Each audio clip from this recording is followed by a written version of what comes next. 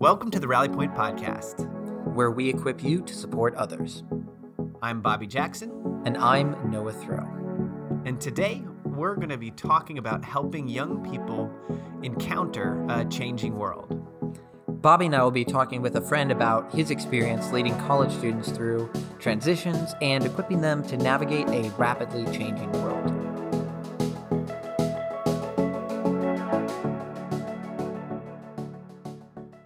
In student ministry, one of the things that I find most confusing or tricky is like we graduated from our high school, college experiences at a certain point in time, and we tend to think of high school and college in similar terms. Like, you know, we know what it's like to be a teenager or whatever, but the culture shifts so quickly. There's a lot of studies that say, there's a total culture change every 3 years.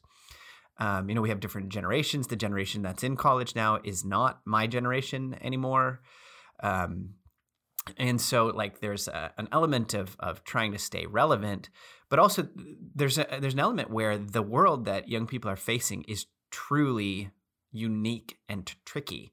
And I would even argue it changes a lot faster than every 3 years. I think there's a new cultural like experience or thing to navigate, a new social media platform, a new cool computer game, shared game, whatever we're into Among Us right now. I don't know what other games everybody's into, but that's like in my counseling sessions, that's what all the young people are talking about with me.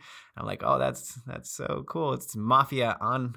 I mean, I remember playing that in person with other people, but now we're doing that over our phones, and things just change really fast. And the current generation is experiencing more inputs than ever before. Thousands of inputs on a given day, more inputs in a given day than older generations experienced in a week or a month or even longer. And so it's a really tricky world to grow up in. Yeah, absolutely. I just think about the fact that when I'm talking to students, even there's just language that they'll say a slang term and I'll catch on after like a month, and then the slang term will be gone 2 months later, and I'll still use it like 3 months later, and I'll just sound like, an old man trying to, be relevant. Yeah, catch up with the hip. There is, exactly, yeah. And I think that's just one of the things that shows how quickly culture, students' perception of the world, and their engagement with the world changes. It shifts so quickly that it's really hard to keep up with. Yeah, so we're excited for today's guest. His name is Chris Lash. He's a good friend of ours. He is the Dean of University Ministries at Judson University in Elgin, Illinois. Yeah, Chris works a lot with young people. He oversees Judson's chapel program. He works as an adjunct professor, and he leads a team of student leaders to produce their chapel services every single week. So, Chris, we're excited to talk to you, and welcome to the show. I'm excited to be here. Thanks for having me. This is fun. Yeah, absolutely. Well, Chris, just to give our audience a little bit of a snapshot about you, could you tell us a little bit about how you found your way to Judson and into your current role? Yes, absolutely. It's kind of an amalgamation of happenstance plus providence plus any kind of a mix, therein. I graduated from my undergraduate program with a degree in biblical languages, completely unsure how I was going to use it. I just knew I wanted to study that for the time being. 18-year-olds making decisions, you never know what you're doing.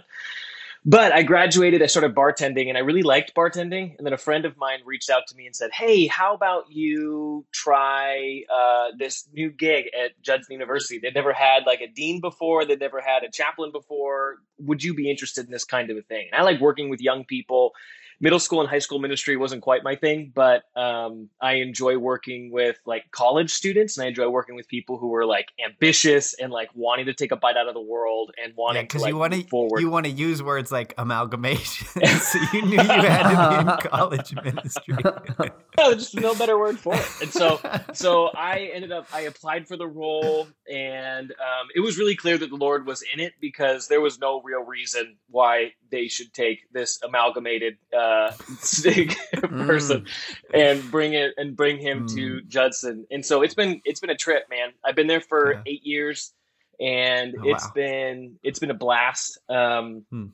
My role consists of, so, I mean, this is even just a sketch of kind of how I think and what I'm looking at. So we produce our chapel programming. I oversee all of our chapel programming, spiritual formation, and then a student leader team. And so we produce about 80 services per like school year. So we're doing 3 services a week. And so we are just like cranking through content. So we're doing 3, 4, 5 series every single semester. And we're having to address some of the biggest topics of the day. And that's like just the world I'm living in. And then I oversee the spiritual formation of campus. And part of that for this semester in the middle of COVID has been transitioning our entire platform to digital. So we made like within a 3-week period, we just said we are doing everything digitally with the exception of, I think, 3 services this semester where we're doing a socially distanced 50 person or less kind of a service. And then the last thing is I oversee our student leaders. So I oversee a team of, I mean, it fluctuates between 18 and 25 students. It's how we get the ministry done. It's how we train students. And that's like really where my heartbeat is overseeing these student leaders who are learning to do ministry, who don't believe in themselves quite often, but we're going to, you can actually do this. Like you can and should lead your peers. And we saw something in you. And so let's help train you. Or the students who come in and they're really chomping at the bit. It's going, let's give you some more tools so that when you leave this place, you are equipped to serve the church, to serve the people of God, whether it's in the marketplace or in your ecclesial space. That's a little bit more than what you asked for, but that's where I'm coming from. Yeah, that's really valuable. And you know, you've been doing this for a number of years, and you see new students, like we said, every couple of years. But I'm curious to hear, do you see any trends in terms of what always seems to be some of those obstacles that you help students overcome? Absolutely. I'd say, so we lose and gain 25% of our population every single year. So Yeah. we are consistently dealing with an influx of new, like just liveliness and energy and ideas and culture and apps and all that stuff. And we are like simultaneously losing our elder, students, our seniors. And so we're constantly having to retool and figure out what it is we want to do, how we want to best serve, what students are looking for now. And even just 5 years ago to now, we've experienced a significant shift in what students, how they connect to scripture, how they like what types of messages they enjoy listening to, what types of examples or ministerial philosophies that they connect with. And I would say one of the most significant trends that we are pretty consistently wrestling with as a student life team or as just a university ministries team is resilience in our students. And this is seen a number of different ways. I mean, one of the ways is when a student's chapel credits are low, I get a call from mom and dad. And I'm like, oh, no, I can't tell you anything. And I don't think this is a healthy way of relating to authority structures is like, can you give my student so like credit the student or doesn't something? they don't take up their own battle. Their parents are the ones who are making that phone call on behalf of functionally an adult, right? Like, so it's Right. an adult defending an adult. Yes, And it's that's an a adult brand defending an that's a adult, really but that's not different. how they're Yeah. seen in Right. that area. And so I'm on the phone with parents relatively regularly where I'm like, I'm sorry, like they didn't get chapel credit for this, or this is what this is, but I need to talk to this student. And either they'll be like, okay, Johnny, come on over to the phone. And I'm like, oh, he's there, or, something else. And it's an interesting, like just shift. And that's not necessarily what it was 8 years ago when I started. But we're seeing this kind of a parentified difference in how this is working. And then I'm seeing it translate into the overall resilience of a student population where they're just not as resilient, and yet they also are. So I'm consistently trying to cast hope for our community. And I can get into that in a little bit more, but Yeah. we're seeing a number of shifts. We're using the word resilience. Can you define what you mean by that a little bit further? Like what is an example of a student who is acting resilient versus one who seems to in a situation lack it? Yeah, I'd say it's the ability to push through difficult situations. It's the ability to do hard things. It's the internal desire, energy to weather the tough stuff and keep moving forward. And that can happen with mental health, that can happen with friendship issues, that can happen with just the pressure that school puts on you or job Yeah. or something like that. And so there are students who come in and they are very resilient. Like they're like, I am laser locked on this goal, this vocational goal. And so we're going to keep moving forward. And then they just don't have a lot of tools with how to handle mental health issues. And so they're unsure of where to turn. And so we find ourselves building resilience into the student population, into both our leaders and the students as a whole, through a handful of different means. But this has become, and this is the trend I'm noticing. So one of the things that I'm curious about it in a conversation like this is like, a lot of the parents that I work with will say, well, I just want my kid to like pull themselves up by their bootstraps. Like, I just want them to just push through it. And then there's parents on the other side who seem to, you will use the phrase like helicopter parent, or they tend to hover and micromanage their kids' lives. And so then in the one instance, it seems like the kid needs support, more support than the parent is used to giving.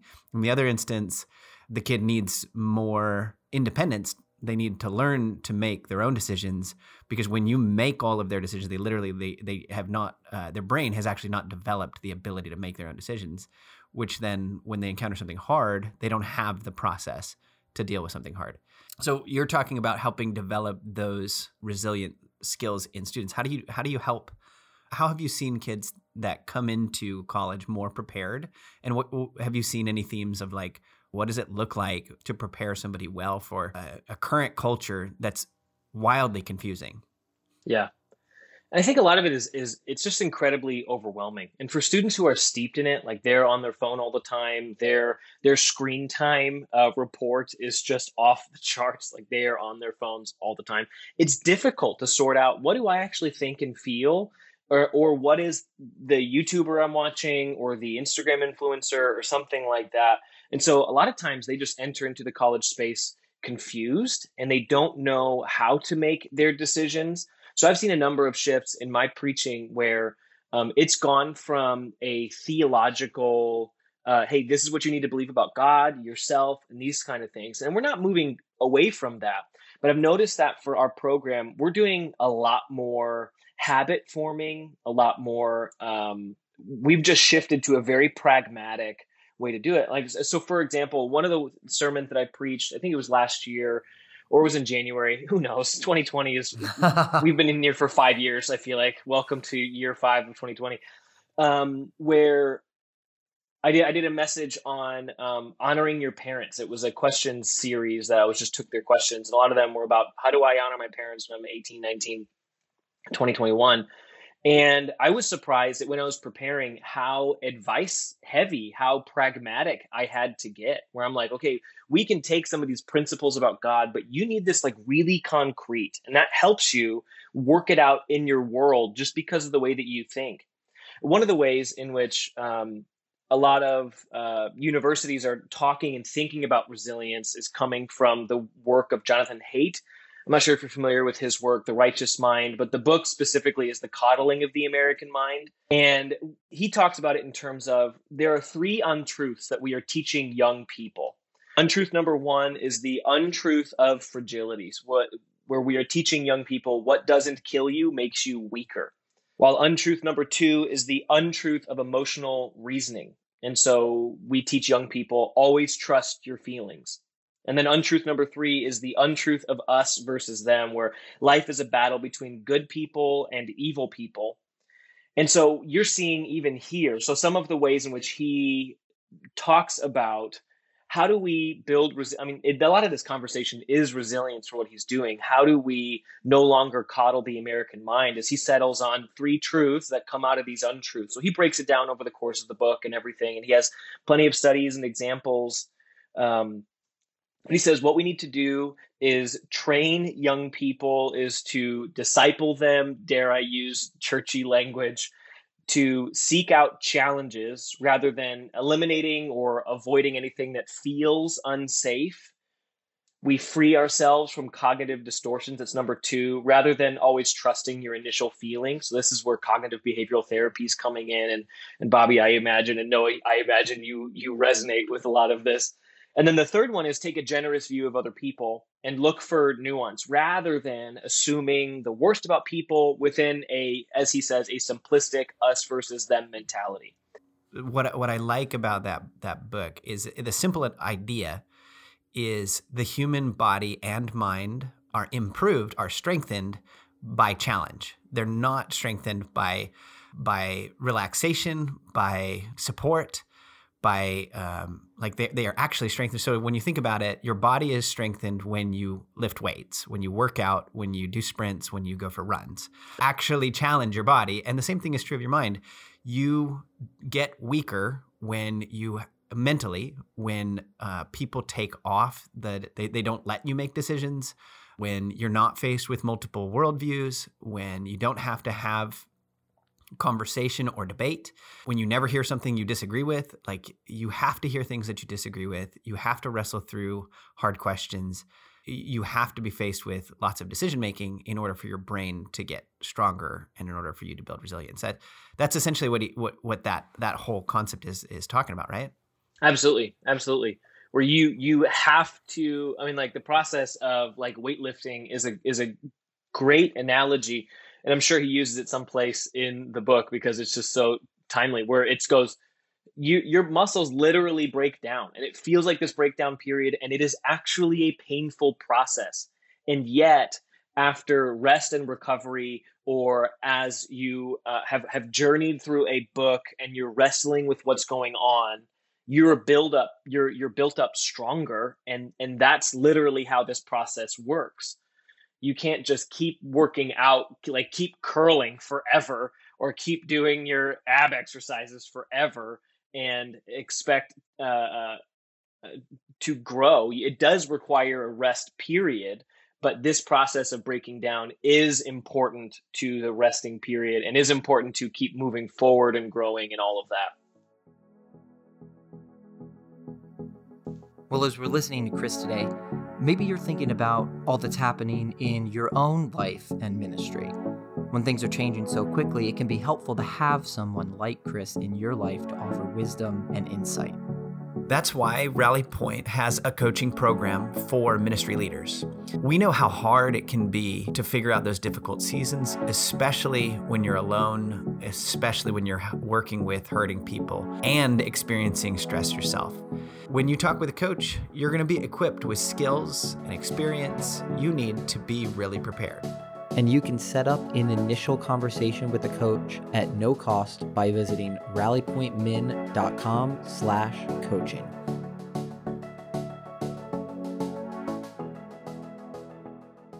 You know, when I think about students you work with or students I've worked with or students, Bobby has been working with, I think about the fact that, parents are concerned with the well-being of their children. And so I think a lot of it comes from a really good intention of, I don't want my child to have to go through what I've gone through or to have to face this pain because I've faced it and it's been really hard and it's been really hard to move past it. And so I think there is this element of, I just don't want my kid to face pain.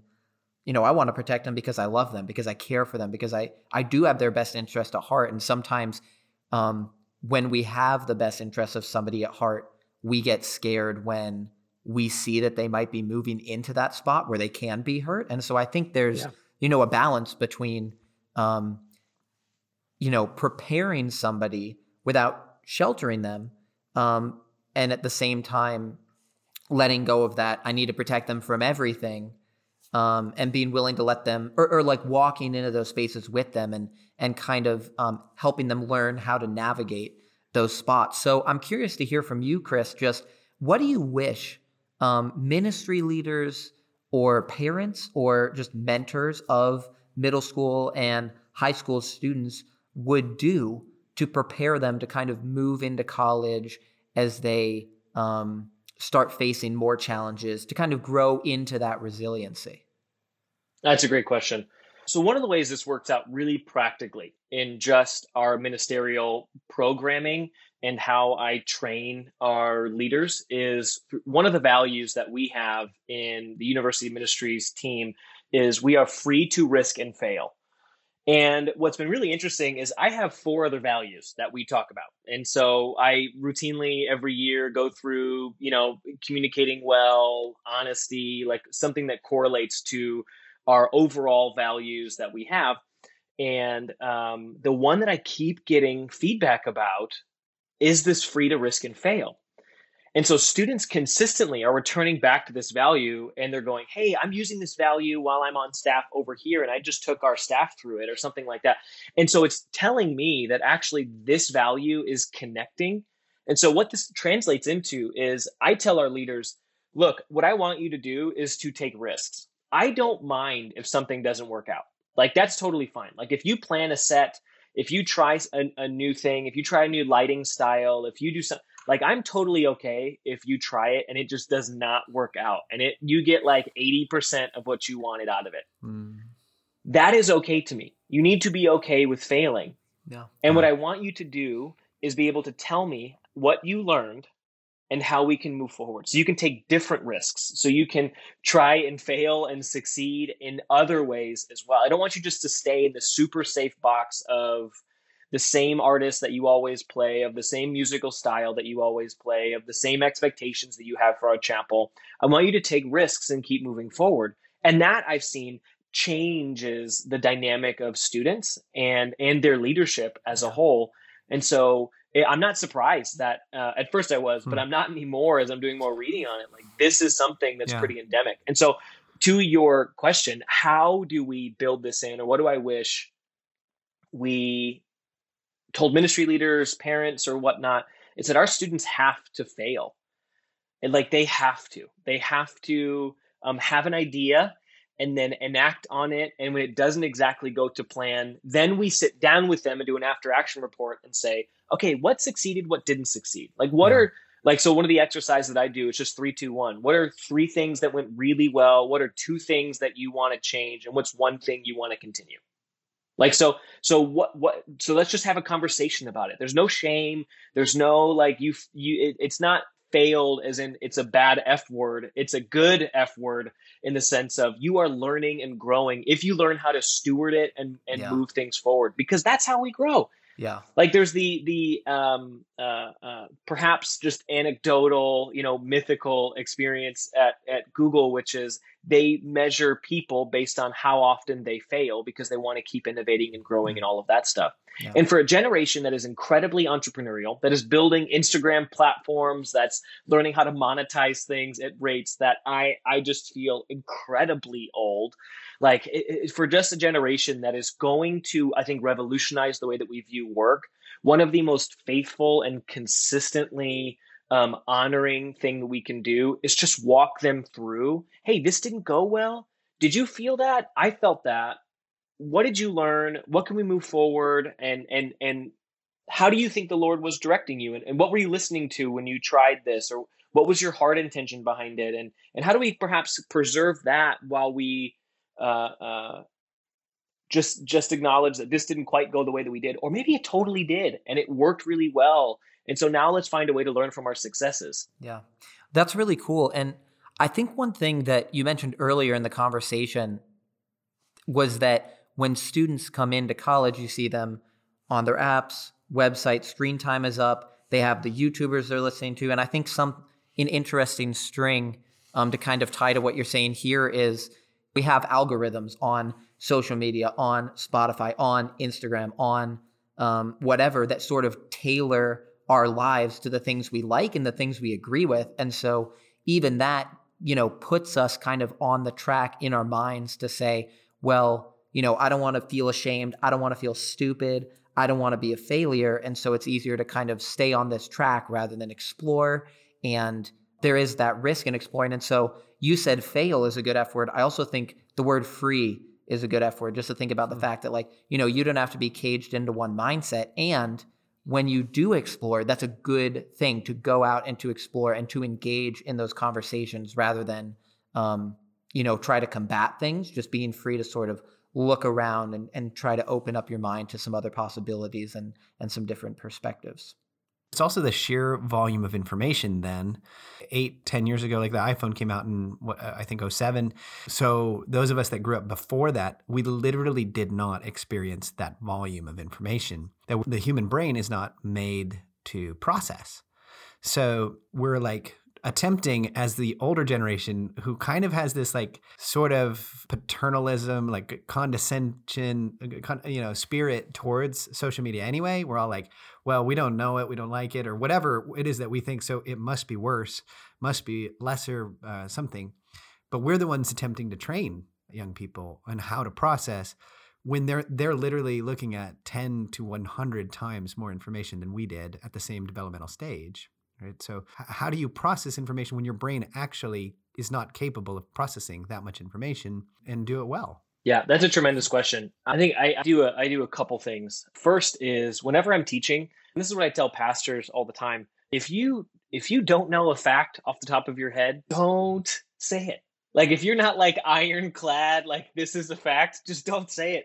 Because the bottom line is, while you are talking about it, your students are Googling every single thing that you're talking about. So if you are representing another faith tradition, if you're talking about sexual orientation, if you're talking about racism, if you're talking about some of these big concepts and you're talking about it poorly or ungraciously, or you're giving like a straw man understanding of this ideology, whether it be political, sexual, racial in nature, anything, they're Googling it as you're talking, or they might just tune out and go like, this doesn't feel right. So I think there's a number of ways in which ministries and leaders can and are invited into adjusting their perspective and adjusting the way in which we train. I mean, so I have a couple things.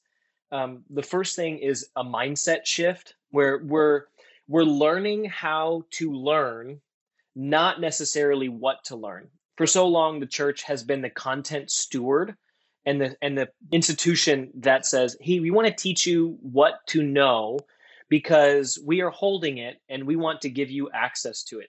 Well, as you're talking about, Bobby, they have so much information all the time flying at them. And so I find I'm not doing, hey, this is what you need to know about this doctrine, this thing about God, something like that. Sometimes it takes that way.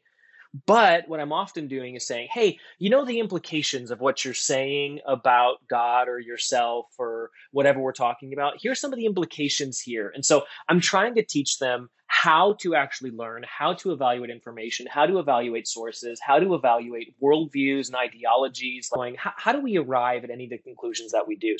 The second thing I'd say is we build change into them. So we've been talking about resilience. We're talking about how they keep moving forward in the midst of difficulty. And I think it takes two things. It takes mindset and habits. So it's trying to coach and bring them up in, hey, what's your self-talk? When you encounter a difficult situation, what's your self-talk? What's going on? And to return to the coddling of the American mind, it's what are the cognitive distortions that you're living in? What are the ways in which you're trusting your initial feelings when perhaps we should have some suspicion towards your initial feelings?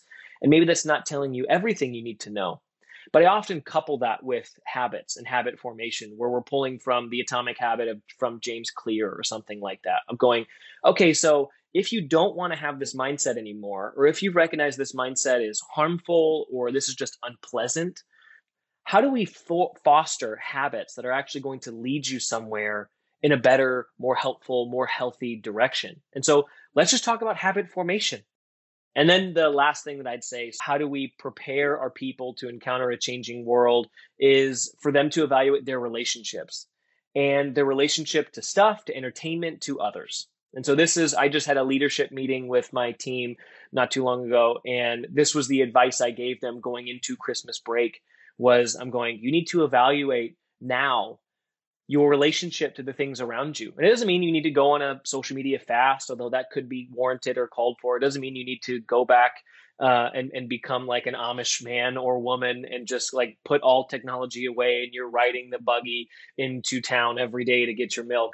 But you need to evaluate what it is that you're taking in. So what is your relationship to stuff, to entertainment, to the people around you? And do you have healthy relationships with someone that you can call up or you can connect with? But I want you to build relationships that are encouraging you in this journey of resilience. Hmm. Yeah, there's a few pieces there that are so helpful, especially at a college age. I would love to think about what we would say to parents too, as they prep for that.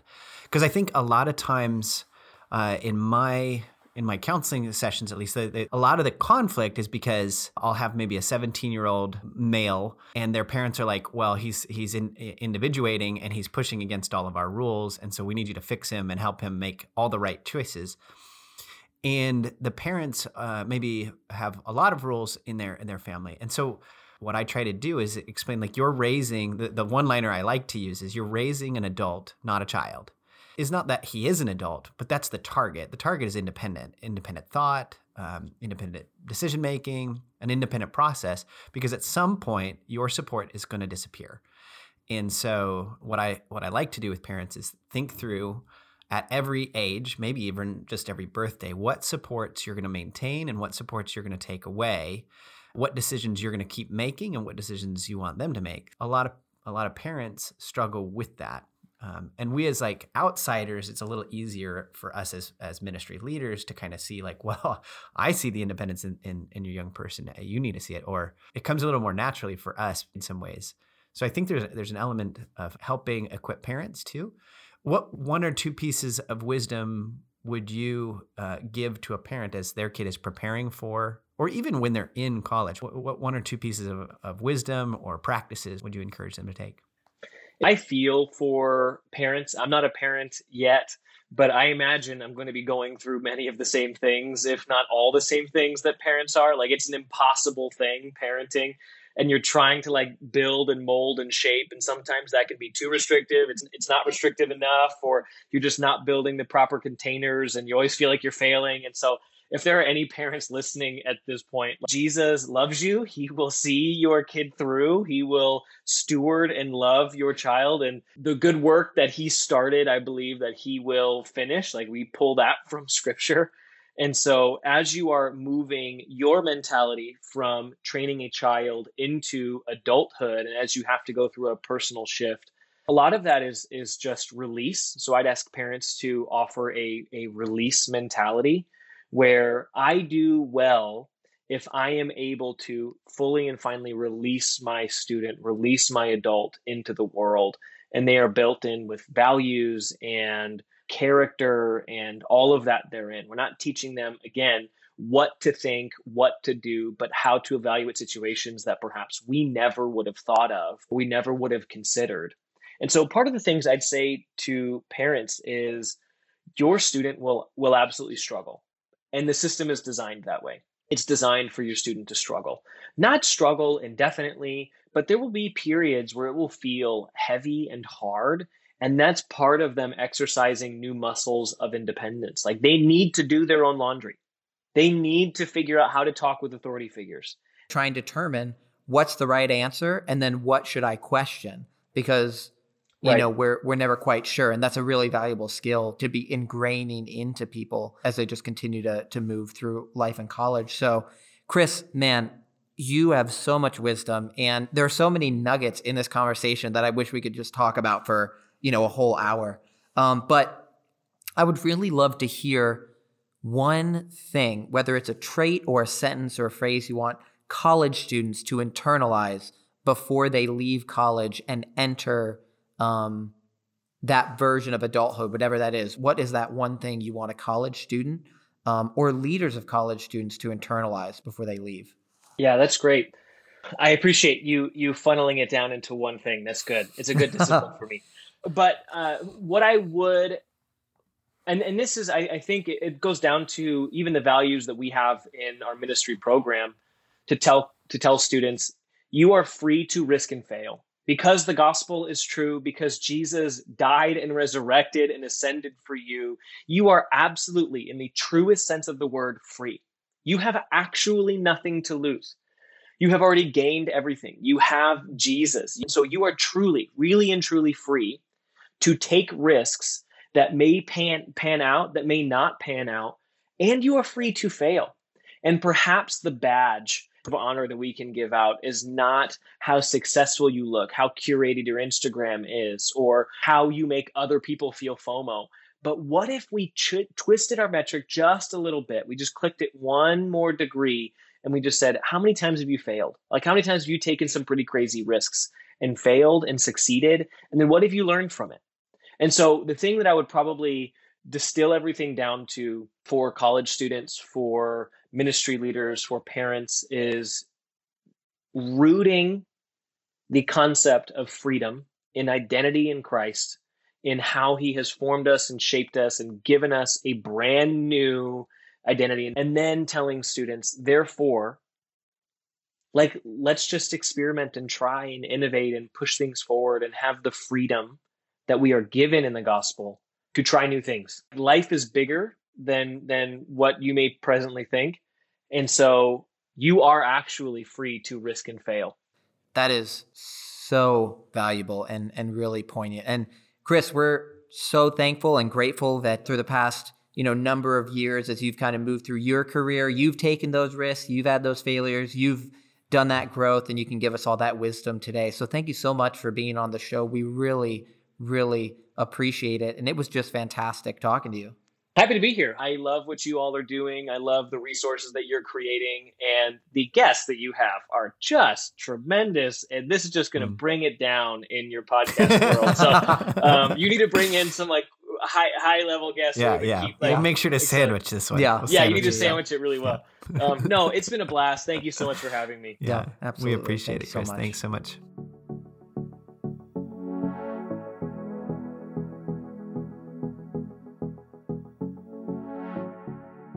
Wow, I think I mentioned this just throughout the course of the episode, but there was so much good stuff there. I really do wish that Chris could have just sat here for like 4 hours and we could have just chatted, but hopefully we can have him on the show again. But one thing I really appreciated was when he was talking about the idea of kind of focusing on our relationships, and not just interpersonally, but focusing on our relationships to, other people, to technology, to the habits in our life. I think that's really valuable because we don't think about those things as relationships. And it's really interesting to sort of bring that to the forefront and think about, you need to evaluate those relationships too. And what's good, what's bad, what should I take, what should I leave out? But I just really appreciated him phrasing it that way because that's a whole new lens to put on to the way I relate to a lot of things in my life.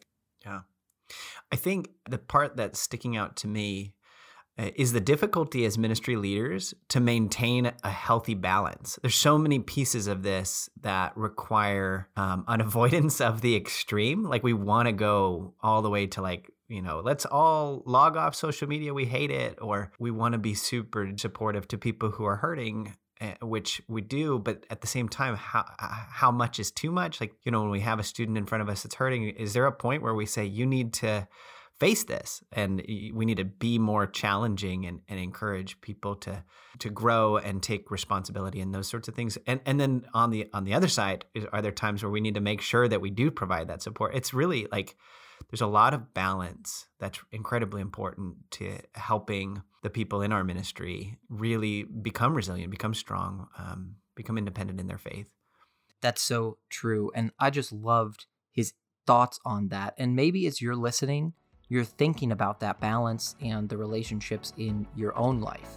In a changing world, one of the most important things we can do is manage our own inputs. There's more information that we can process coming at us. And as leaders, when we are competent in managing our inputs, we can guide others as well.